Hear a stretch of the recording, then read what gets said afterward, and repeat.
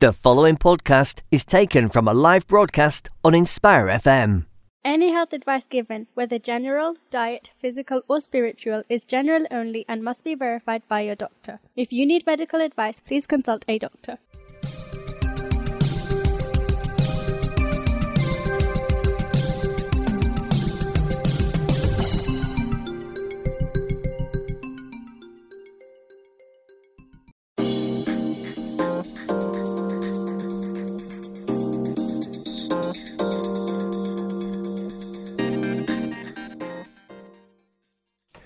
Assalamu alaikum wa rahmatullahi wa barakatuhu. You are tuned in to Inspire FM on 105.1. It's now just gone after 6 o'clock, and this is the Health and Fitness Show.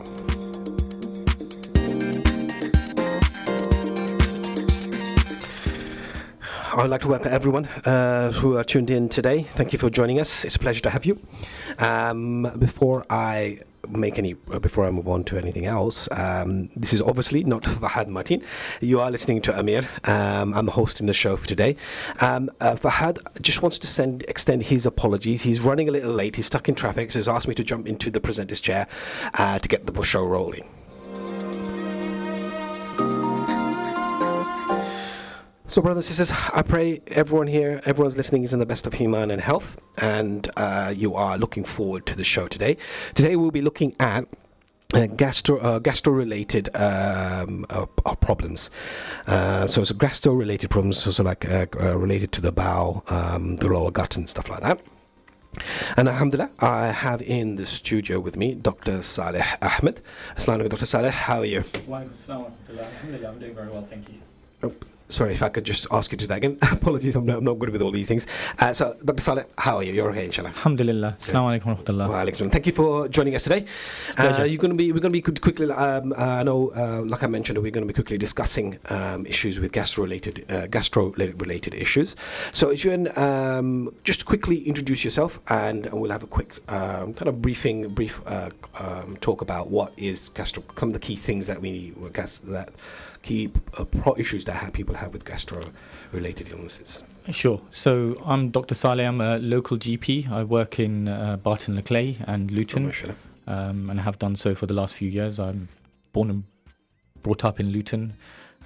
Moved away to London for a few years to study and work, but I've been back in Luton for a few years now. Oh, excellent. Alhamdulillah. Okay, alhamdulillah. And so, like you mentioned, a local GP.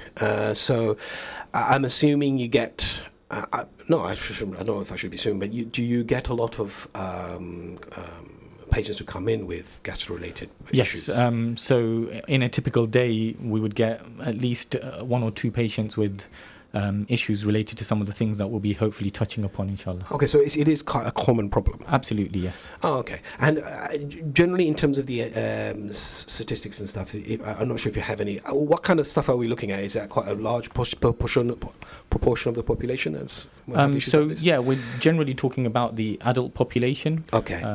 I think there are certain things that we'll touch upon that increase your risk of having some of these issues. All right. Yeah. And some really basic things that we can all do to try and actually reduce our risk of these conditions. Okay. And is it starting to become quite common?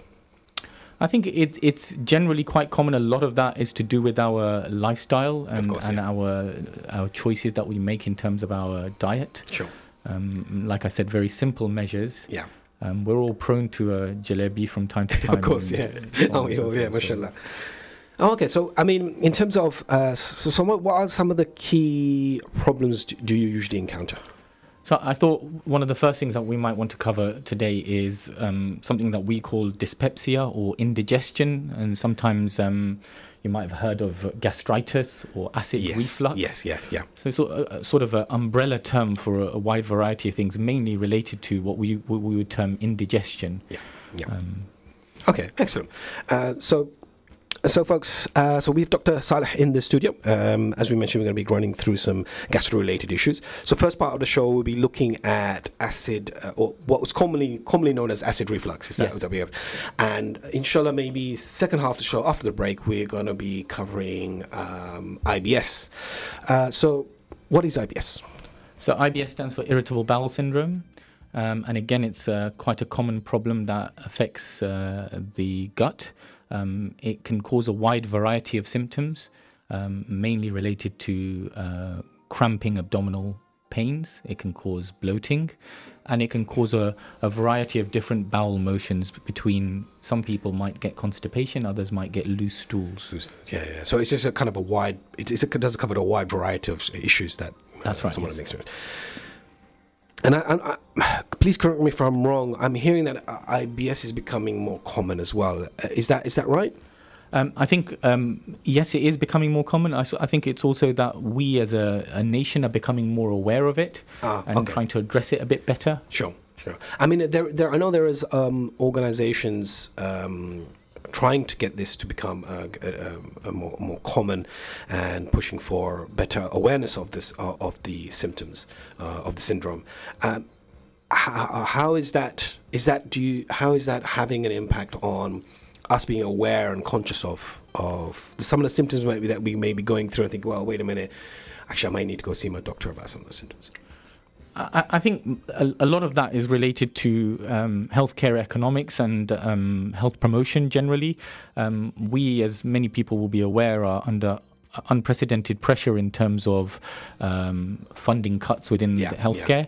And so there is a large emphasis nowadays on self-care and trying to sort of manage things that perhaps don't need to see the doctor or don't need to go to hospital to be managed within the community with the right level of support. And, that's where a lot of the voluntary sector get involved. And there's a charity called the IBS Network. Very influential in helping in patients with IBS in general with advice. Okay. All right. Okay. Excellent. Thank you. So, folks, just before we get underway with our first topic, I just want to remind everyone you can text and WhatsApp on 07779 481 822. So if anyone has any questions or would like to make any comments, that's the number again is 07779 481 822. So, Dr. Saleh, acid reflux. What is it exactly, and what are the things that can lead to these symptoms? Okay, so this isn't rocket science. Many of us that are listening will probably have suffered from some sort of reflux or acid-related problems at some point in our lives. So the main real symptoms that people can get is this sort of burning sensation in their upper tummy area or up into their chest. Heartburn, commonly what we call it. But alongside with that, there are other symptoms that people can get, including sour taste in people's mouth, so this funny taste that might come along, and that's actually from the acid hitting the back of the throat. People can find themselves having increased wind, so they belch a lot. And this is commonly symptoms that tend to occur after people have eaten food. Commonly. So, but if it's on occasions, it might happen on occasions, like you mentioned. Most of us is probably experienced. I certainly have experienced it once on various occasions in my life. It's just a question of in these cases, just a question of taking simple off the shelf remedies is more than enough. Yeah, absolutely. So the stomach contains acid. That's what is used to digest food, or the initial process of digesting food. It breaks down the food, and so sometimes that acid becomes more prevalent and it starts to come up the food pipe, and that's what's causing the burning sensation. So treatments over the counter, or even things that you can have at home that can help, are anything that's alkali that will reduce the acid itself. So dairy products like milk or milk, cream, stuff like that will help to reduce the symptoms. And obviously things that you can buy over the counter, Gaviscon and so on and so forth. So the thing I wanted to ask was, what if it persists? Is that something that we need to be worried about? Is that something that we would say, okay, I've been having this for a couple of days, it doesn't seem to be subsiding? Would it then be encouraged to go see a doctor? So yes and no. So it's important, obviously, if someone is worried about their symptoms, then yes, by all means, they should seek some sort of professional help. Of course, at all points. But there are some simple things that are key to trying to understand why it might be happening, and to try and address some of those things in at least in the initial phases. People may find that actually their symptoms improve significantly. Excellent. So some of those things that we should be aware of is that actually there are certain types of food that we might be eating or certain types of things that we might be doing that might lead to these reflux symptoms getting worse or becoming recurrent. Yeah. So some of the things that we perhaps all need to think about is certain things that within our diet. So some of the things that are the main culprits, I would say, are things like caffeine. So coffee and tea, people often don't realize that tea has just as much caffeine in it as coffee does. And many of us will have several cups of tea a day. Yeah, that's probably one of the more interesting parts. I mean, we wouldn't normally associated as a standard tea to have any form of caffeine, or maybe we're just not aware of it. We know this, and most of us, I think, educated enough to know there are caffeine in tea, but we simply don't know how much and how significant that is. Yeah. And alongside with that, when we're talking about drinks, many of our youngsters nowadays are drinking stimulant type drinks, Boost, the Red Bulls and all of that. They're very high in caffeine. So again, these types of drinks often will stimulate gastric acid production and can lead to a worsening of some of these symptoms. Okay. Yeah. And alongside with that, we fatty, oily foods is a big culprit. I was expecting that to turn up. Yeah. So obviously that's probably is that one of the two most common things that results in. So that, and the third thing, which is sort of tied in, is spicy food. Okay. Yeah. Of course. Yeah. So many of us are sort of guilty of a lot of these pleasures. Yeah. Of course. So again, and often that plus perhaps a slightly larger meal than we would normally eat, because we've gone for a dawat somewhere, or we're meeting up with our friends or whatever it might be, often might end up with causing a worsening of these symptoms following this indulgent meal that we might have. Sure. And was there anything else? Obviously, we've got three main culprits, which is kind of expected. Is there anything else that our listeners maybe need to know that causes? So a couple of other important things. So one is smoking. So smoking is a big deal, and although I think generally as a nation we've made good strides in reducing the level of smoking that's taking place out there. Unfortunately, in our sort of Desi communities, it's still rife. Right. Yeah. And it's something really to be aware of, that actually smoking again will promote gastric acid production and make these symptoms a recurrent issue. So wherever possible, actually thinking about our smoking, and maybe having that sort of conviction that it might be time to start to give up the habit. Apart from other obvious health-related benefits, this is another benefit from stopping smoking. The other thing that I probably would like to touch upon is there are a number of medication that we may or may not be aware of that also affect these types of problems.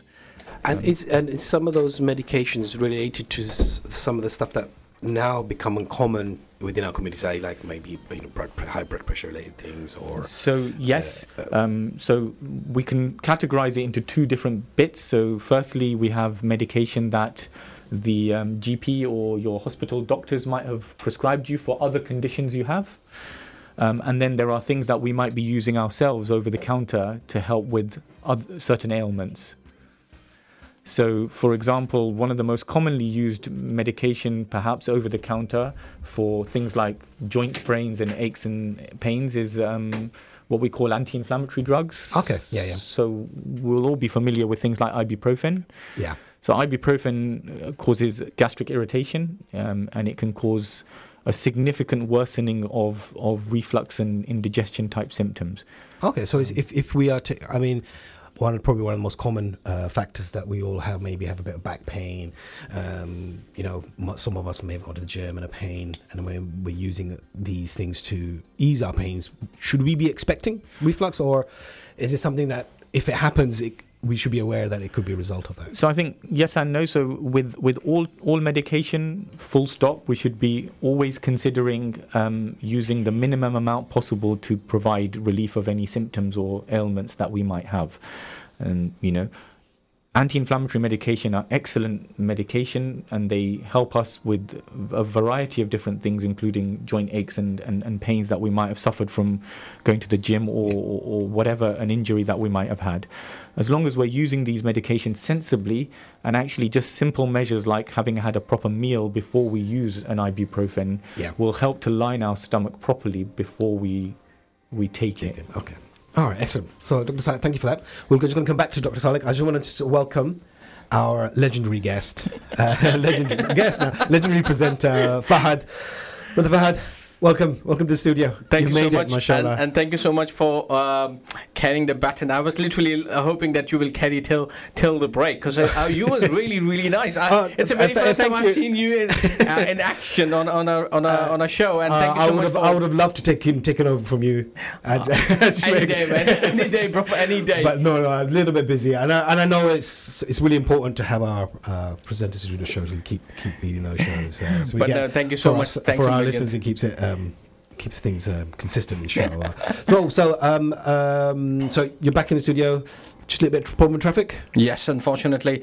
When you're stuck on the traffic, you can't do anything. And thanks a million for jumping in. No, more than happy to. So, before you came in, I'm sure you were listening on as you were coming in. Dr. Saleh and I were just going through basically acid reflux. So we're just looking at acid reflux for the first part of the show, inshallah.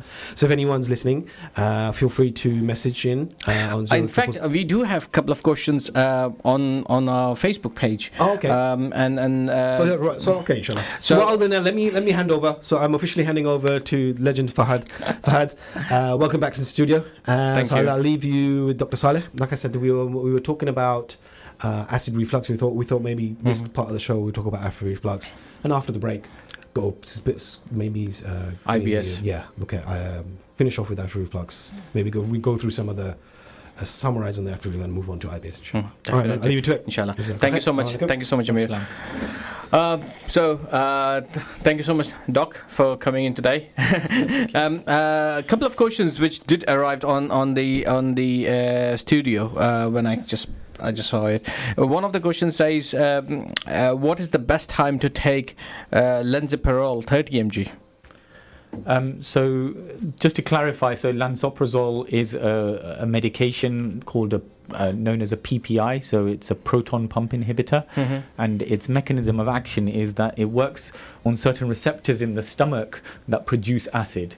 So remember earlier we discussed that acid is produced by the stomach, and it's the fundamental thing within the stomach that helps to digest our food. So proton pump inhibitors like lansoprazole, what they do is they block the production of acid in the stomach, so reducing some of these symptoms. So really, as far as I'm concerned, the best time to take omeprazole would be sometime in the morning, probably after breakfast. After breakfast? Yeah. What about people who take it at night? Yeah, I mean, as far as I know, it's a long-acting medication that acts over 24 hours. So it's not a problem to take it in the evening. I mean, generally, I advise my patients to take it in the mornings, but it has a long lifespan, so it works throughout the day. So it shouldn't really be a problem. But best to take it in the morning. Yeah, I think so. I was asking because I also take it sometimes. Okay. And the second question, second part of that question says, does it help with acid reflux? So does what help with acid reflux? Lansoprazole. So I think I answered the question in terms of the fact that it quells the amount of acid being produced by the stomach itself. Okay. When we were talking earlier, we have talked about other medications which can make the condition worse. Now, let's talk about things which can, in doctors' terms, call red flag symptoms, i.e. those symptoms which you definitely need to see a GP like yourself or any clinical guidance. So, what are what can we class as red flag symptoms, or any symptoms which we definitely need to seek GP's advice and guidance? So I think it's really important point that you've raised, that it is important for people to seek medical help when it's appropriate. And so dyspepsia or indigestion or heartburn symptoms in a number of people can present in a way that might be slightly concerning, and it's something that they should go and see a healthcare professional about. So first of all, I would say anyone that's a bit older in age that has other health-related problems, especially if they've got a history of diabetes or cardiac disease of some sort, it's probably and it's pertinent that they go and see a doctor or a nurse sooner rather than later. And that's because sometimes those symptoms of indigestion can mimic heart-related symptoms. And it's not saying that they have a heart-related problem, it's just saying that it can mimic those types of symptoms. And it's best to go and see someone who can do any necessary investigations that will help to rule out any of those problems. So anyone that's perhaps slightly older or has a history of diabetes or heart disease already, I think that would be a very important type of people to go and see the healthcare professional. Okay. On top of that, there are a few other people that I would suggest should go. So anyone that's been having other symptoms apart from these symptoms, so including things like they've lost some weight without obviously trying to lose weight. And on top of that, if people have had unexplained fevers that seem to keep coming, you know, sometimes people will come and say things like, at night time, I find that my t-shirt or my pajamas have become soaked. And it seems to keep happening, and it's not been particularly hot. So that might be a reason why you might want to go and see the doctor too. So weight loss, fevers, night sweats. And then if you're having any other odd symptoms like you're vomiting with this type of problem, you're getting abdominal pains, you're getting any changes in the way your bowels have been opening, that would be another reason why you should come and see the doctor. And finally, patients that are continuing to have these symptoms and have tried the lifestyle measures, some of the things that we've discussed today, and also tried some over-the-counter medication, and it's not improving. So resistant symptoms, it's really important that they come and see the doctor. Okay. And at this note, I like to involve our listeners as well. So listeners, if you have any questions or queries tonight, please do give us a call on 01582 481822. I repeat, 01582 481822. You can send your questions via WhatsApp or text messages, or even on our Facebook page. If you'd like to interact with us, please do so. We are talking about acid reflux and IBS throughout the show today. The first part, which we are discussing acid reflux in detail, and if you have had an acid reflux problem or any similar kind of issues which you yourself or any of your relatives may be facing, it's a good time to get in touch with us. We have a GP in our house who has expertise in this area and can give you nice guidance and advices about how to deal with these kind of issues and what to do best at these times.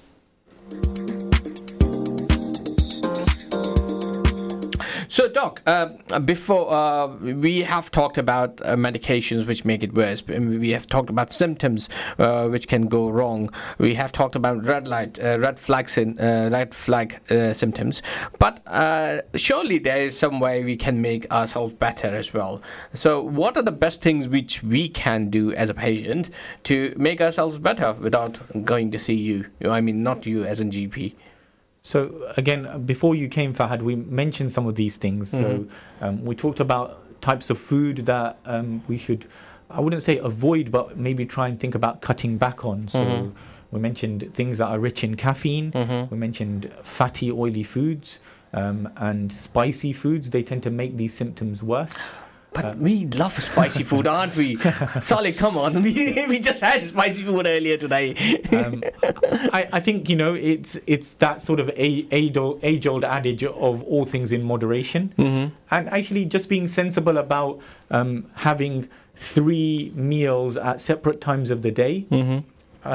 One of the things that people find, or one of the things that I found, at least, in my own experience, is that many of us tend to eat very late into the evening, sort of 9, 10 o'clock in the evening, and then soon after we'll probably try to go to bed.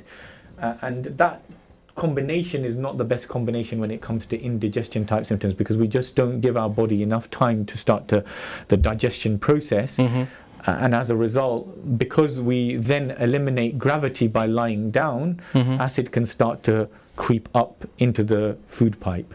So actually, some of the recommendations are to at least have your evening meal 3 to 4 hours before your intended time to sleep.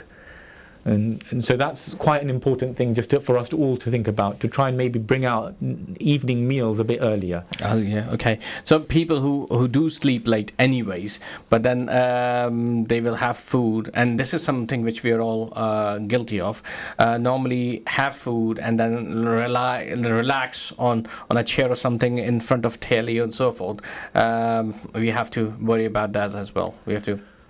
So I think it's more about possibly, so after we've had our evening meal, if we're staying up, maybe thinking about not snacking so much, and that overindulgence is the one that can cause problems. Definitely. And we will talk a bit more about it when we come back from the break before jumping onto IBS. But till that time, please stay tuned. We will be right back after these very short messages.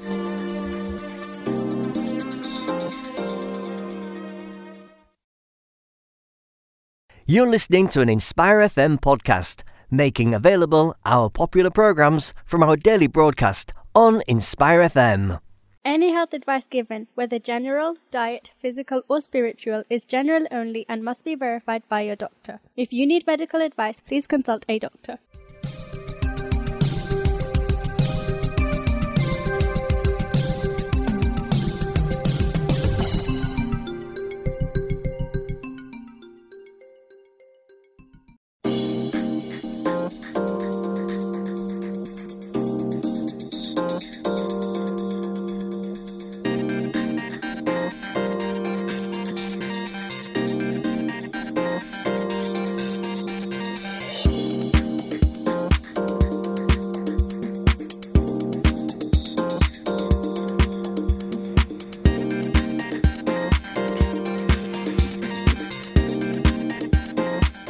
Assalamu alaikum and good evening to all the listeners and viewers.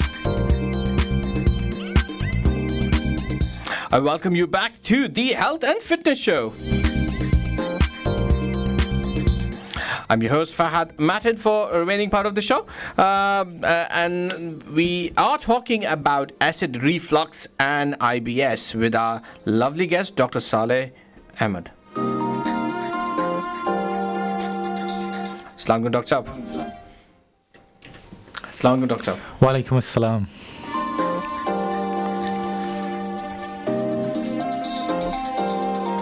This program is broadcasting live today on 29th of August 2019. I forgot the date today. From the studios of Inspire FM for our lovely people in Luton and the surrounding areas of Luton like Dunstable, Harpeth and Bedford, and reaching to the rest of the world through the airwaves of our website and definitely different web apps.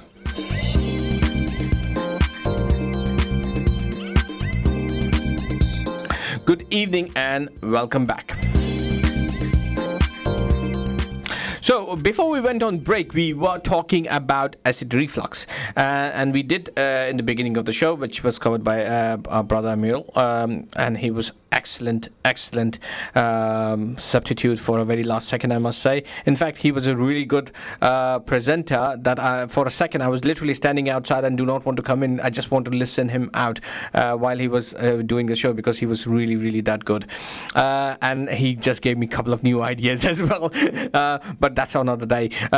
So in the beginning of the show, we have talked about acid reflux and slightly touch basis on IBS as well. And instead of me giving a quick recap of this topic, let me ask our GP, Dr. Saleh. Sir, what we have discussed in the first part? So we spent the first half of the show just talking about reflux or indigestion, or sometimes what we call dyspepsia. We mentioned that the main symptoms are the sort of heartburn that people can get, especially after they might have eaten. Some of the other symptoms that people sometimes complain of is that they have increased wind, so they might be belching a lot, and also sometimes a funny taste in the back of their mouth when the acid hits the back of their throat. Actually, one of the things that we didn't mention was it can also cause people to cough as well, and it can sometimes be a cause of a chronic cough, just the reflux of the acid hitting the back of the throat. We mentioned some of the reasons why it can happen, including diet, especially things like fatty, oily foods, and caffeine. Foods most of the time. And caffeine as well, and trying to think about cutting back on those types of things a little bit, as well as smoking. There are a number of medication that we talked about, including anti-inflammatories, but also other medication your doctor might have prescribed you. So if you are getting recurrent problems, it might be worth having a medication review with either the pharmacist or the doctor to talk about whether some of those might be leading to some of your problems. And then we talked a little bit about some of the measures that we can do to try and help reduce our symptoms, and some of the more concerning features that would make me want you to go and see a healthcare professional sooner rather than later. So those things were things like if you're slightly older and you've got symptoms and you've got a history of diabetes or heart disease, as well as patients that have recurrent symptoms that are not getting better. And also if you've had any weight loss or fevers or changes in the way your bowels are opening. And I have rudely interrupted you at the time when you were explaining about what are the best things which we can keep ourselves intact and keeping ourselves away from it. One of the things you have said is to eat early. Yes. So in terms of the second part, and before I jump into the second part, I'd like to involve our listeners as well. So listeners,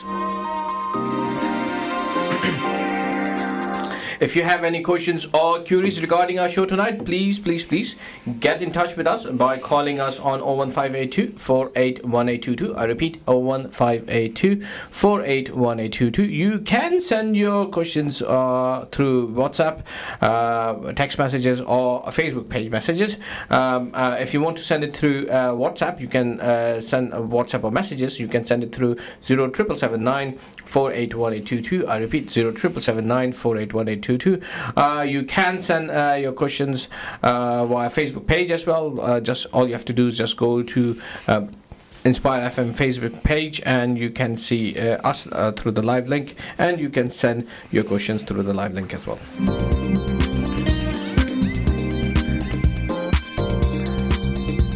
I'm not sure, Soli just put a question through saying, does eating banana help? I'm not sure whether it is eating banana help. I don't think it makes much of a difference, in all honesty. Right, let's jump to the IBS, which is our second part of the topic. So I know you just explained about IBS, what IBS stands for. So it stands for irritable bowel syndrome. Okay, and what is irritable bowel syndrome, if I ask? So irritable bowel syndrome is a condition that affects the gut. It doesn't have any sort of known cause that we know about. There's no specific test you can do that will become positive if you've got irritable bowel syndrome. But it affects a wide number of people. Up to 20% of the adult population is affected by irritable bowel syndrome in some way, shape or form. And the typical features of irritable bowel syndrome are that people get abdominal pains, usually cramps, and they're associated with an altering type of bowel habit. So that might be constipation, or it might be looseness in their stools, and often they get urgency symptoms. So i.e. they usually classically will describe that they get a tummy cramp and they really need to go to the loo. And usually the cramp is relieved after they go to the loo. Okay, so if I'm not mistaken, you just literally explained or tick boxed all the 80% of the population who have some kind of a tummy bug. So how can this be differentiated, or how does it be presented in terms of a person can differentiate that this is an IBS or not? So like I said, IBS is quite a common problem that affects the general population. There are some other conditions slightly more sinister than IBS that can present in similar sort of ways. Namely, there's a condition called inflammatory bowel disease, or IBD. Some people might have heard of ulcerative colitis or Crohn's disease. Those are two conditions that also can cause tummy pains and issues related to bowel habit. the significant difference between the two is that one major difference is that with the inflammatory bowel conditions, they tend to usually only cause looseness of motions, whereas with IBS you can get a combination of looseness and constipation. Okay. And the other thing is that usually the IBD is often associated with bleeding from the back passage as well. So if anyone is getting symptoms like that, it's very important that they go and see a healthcare professional to be assessed properly and be investigated accordingly to rule in or rule out something like an inflammatory bowel disease. Okay. Now, if a patient's been getting these symptoms and is still avoiding to see a GP, but carrying out their habits, so what make this IBS worse? So what actions they keep doing it to make it worse? So I think just a very important point here is that people should not really self-diagnose themselves with IBS. So people that are getting recurrent symptoms of abdominal cramps or pain associated with odd bowel motions should really seek healthcare professionals' advice, because actually before we can just say this is IBS, some investigations are probably quite pertinent, because it's not something that we want to take completely lightly. So let's talk about the investigation first. So if somebody is having problems with the bowels and they are presenting the same symptoms which you just explained a few minutes ago, and they will go to a GP or go to their GP and explain them that these are the symptoms, what are the investigations a GP asks them to get it done? So first of all, I think it's important to take a good history of what's been going on. And actually, if patients are planning to go and see their doctor, it would be very useful for them to keep something like a bowel habit diary. Although it doesn't sound like the funnest thing to do, it's actually a really useful piece of information that you can provide the doctor with. So just something very simple like how on a day-to-day basis, how many times you opened your bowels. There's something that people can Google called the Bristol stool chart, and it's just some images of how different stools can look like, and actually putting into your diary what stool chart you had. So there's type 1 to type 7, and then if it was associated with any tummy pains and if there was any bleeding from the back passage associated with it. And the other thing is, if there was anything in particular that they ate that day that might have led to those symptoms. Okay. And it's only through doing a diary over the course of a month that you might start to be able to pick out certain types of food that might be causing some of their symptoms. So it can be a really helpful tool in when you go to the doctor, to arm yourself with that, to allow them to make some inferences. So are these, which is IBS, common to certain age bracket, or is it for anyone and everyone from child to adult? So if we put children to one side, adults alike, I think young adults, absolutely. I think we have to always have a bit more caution when it comes to older people, because obviously, as with any healthcare problems, as we get older, more sinister healthcare issues can become apparent. So yes, it's fairly common in the sort of 18 to 40-year-olds. Like I said, up to 20% of the general population will have some element of IBS. So and you said the older you get, the worse it will become. So is it something which we have to worry about? So that's not what I said. I meant that the older we get, it's important to make sure we rule out any other sinister causes of these types of symptoms. Because as we get older, the propensity to have other problems, other conditions is higher generally. Right, okay. So in terms of IBS itself, it's when you're young, definitely you can sometimes don't realize how many times you're going in and out. But you said the best thing to do before going to the GP, maintain a diary of how many times you had and what sort of stool color is, and what diary you said? The Bristol stool chart. Bristol stool chart. So is that stool chart has a certain amount of pictures? So it will have images of 7 different types of stools, so ranging from type 1, which is very hard pellet-like stools, to type 7, which is watery liquid stools, and everything in between. Okay. And it's just a useful guide, because then the healthcare professional can see what type of motions you're producing on a regular basis. Okay. In terms of if we go to GP with the information, what will GP ask us to do? Is there anything else? So again, they will identify if there is any sort of red flag type symptoms. So similar to previously discussed, things like weight loss that hasn't happened as a result of someone dieting or something. If patients are complaining of rectal bleeding, so bleeding from the back passage, or actually a darkening of their stools as well. So if patients have stools the color of tar, that is also a sign of something that might need to be looked into in a bit more detail.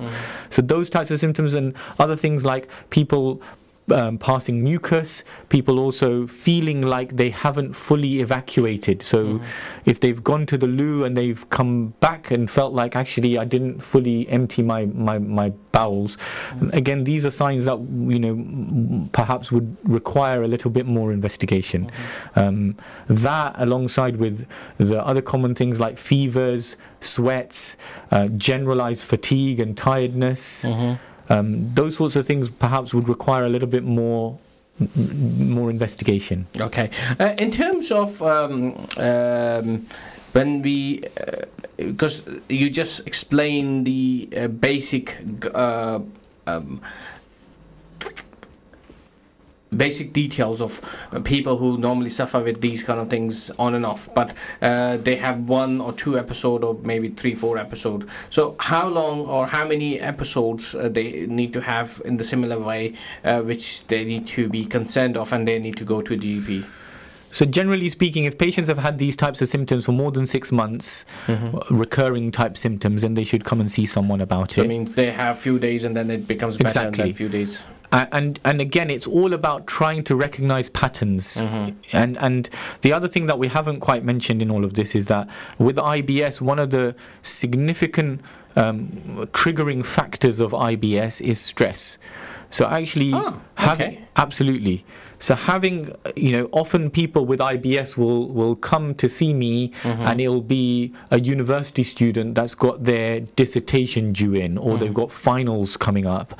And during the build up to that, they're not sleeping so well, and their bowel habits have gone a little bit awry. And that's quite a classical thing. People are having some sort of a life event and their IBS symptoms start to flare up. So actually, some of the management of IBS is also thinking about how we can reduce some of our stress levels, which will actually inevitably help with our bowel habits. Interesting. I did not know that.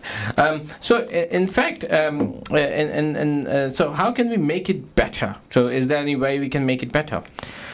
So, I think the first thing to say is that people should come and see their doctor or their nurse or healthcare professional, and they'll need to have some investigations before we can make a confirmed diagnosis of IBS. And those things usually involve things like having some routine blood tests, looking for things like anemia, looking at conditions like celiac disease, as well as certain inflammatory markers that we might want to check. We also want to probably do some stool samples as well. And then usually if a lot or all of these tests come back as normal, and patients don't have any red flag symptoms and they have typical symptoms of IBS, then a formal diagnosis can be made. Okay. So before that, people should really come and see the GP to get the assessment that they need, and to formally diagnose them. Okay. In terms of a diagnosis, and you just mentioned about the red flag symptoms as well, is there a self-help measures a person can take to safeguard themselves? So once a diagnosis has been made, yes. So we've just mentioned stress. So trying to reduce people's stress levels is an obvious way that will help with their symptoms. And then really in terms of IBS, the management and self-help all depends on the types of symptoms individuals are getting. Okay. So for example? So people with IBS will usually, and this is just me generalizing, will have 3 categories of patients. Some that predominantly get bloating and cramps, some that get diarrhea or loose stools, and some that get constipation. So depending on the type of symptom that you predominantly get, the management revolves around those particular symptoms. So for patients that predominantly get cramps, for example, there are antispasmodic medication that people can use. So for bloating symptoms, people may have used things like peppermint oil. It can be very helpful. If people are constipated, obviously trying to reduce their constipation or remove their constipation by using a diet that's got increase in fiber in it will help to start moving their bowels a bit better. And then managing the diarrhea symptoms usually might involve some sort of treatment from the doctor that might help them to thicken up their stools a little bit. All right, okay. Let me involve our listeners as well. Listeners, if you have any questions or queries regarding your bowel symptoms or acid reflux, please get in touch with us by calling on our studio line, which is 01582 481822. You can call, you can send us your text messages and WhatsApp on 0779 481822. I repeat, 0779 481822. And definitely you can also send your questions via our Facebook page as well. One of the questions which did appear up on the Facebook page is, what is the natural remedy for acid reflux, and what are the long-term effects of that? So natural remedies, so many of the remedies for reflux are actually the absence or the removal of certain things that we've already talked about. So actually reducing some of the things that cause the reflux in the first place. Caffeine, oily foods, spicy foods, stopping smoking or reducing your smoking. So that's the first thing. Natural remedies, generally speaking, for reflux symptoms are anything that's generally alkali based, or something that's going to quell the acid. So things like milk can be quite helpful, or yogurt can be quite helpful, because it will dampen down the effects of the acid. And that's generally those types of treatments.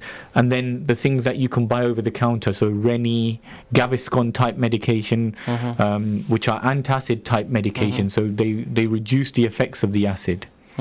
And people sometimes have Sonf as well to reduce. Sorry? Sonf. I'm not familiar with that. I forgot the names of an English thing. It's like a seed, which they normally have it too. Okay, I'm not familiar with that, so okay. I can't really comment. No problem. So in terms of IBS, which we were discussing earlier, is this a condition where you can get better in terms of, can you recover from IBS completely if you've been diagnosed? So usually no, it's not a condition that there's a cure to. It's for want of a better terminology, it's essentially a condition that makes the gut a bit more sensitive than it normally would be under certain circumstances, whether that's certain types of food or certain types of psychological stresses that cause it to become more sensitive than it normally would be. So really, it's a condition that people learn to manage with the help of dietitians and the doctor, and by themselves, trying to identify triggers and avoiding those triggers. And often people will have periods of time where they find that their symptoms are quite good, and then there might be a flare-up from time to time. And those flare-ups are often related to, they might have certain things in their diet that they're usually not used to, and then that causes the flare-up of their symptoms. Or it may be related to a life event that's happened where they've got an acute stressful time, and then it causes a flare-up of their symptoms. So it's pretty much like driven from some of the actual events as well. Absolutely. Okay. Unfortunately, we are approaching towards the end of the show very shortly. So we just have a few minutes left. So if I ask you to give a quick catch-up update for our listeners of both symptoms, you have and a positive message, please. Okay, so I think the first thing to say is that, so if we start with IBS, so IBS stands for irritable bowel syndrome. And like we've discussed, it's a condition that affects the gut, predominantly with symptoms related to abdominal pain and cramps, and plus or minus some sort of bowel irregularity, so that may be constipation or diarrhea. And this can be exacerbated by stress. It can be exacerbated by certain types of food. And if people are having these types of symptoms, it's important that they come and see the GP or a healthcare professional who can perhaps do some investigations that will help to diagnose such a condition and rule out anything else that may be sinister. Once they've got a diagnosis, there are self-help things that they can do, as well as treatments that the doctor can provide them with that can help them to manage this condition better. Unfortunately, it's not something that can be cured, but it's something that people can live with relatively normally by doing the right sort of measures. One of the things we didn't mention was something called FODMAP, and it's a type of diet. Certain types of carbohydrates that have been implicated in making these symptoms worse. Okay. So some people that suffer from IBS might want to look at FODMAP diet. FODMAP diet. Okay. Thank you so much, Saleh, for coming to our show and giving us this extreme good knowledge, which not many people has about this. I know it's a really big topic, and we definitely want to cover this bit more on some other day if you're okay. Inshallah. Thank you so much for coming on our show. And unfortunately, that's all for today's show, guys. If you have missed any part of the show, you can always view it online on Facebook page, or you can listen to a repeat on Sunday between 12 and 1. But until next time, I'm your host, Fahad Mahdin. Say Assalamu alaikum. Assalamu alaikum wa rahmatullah.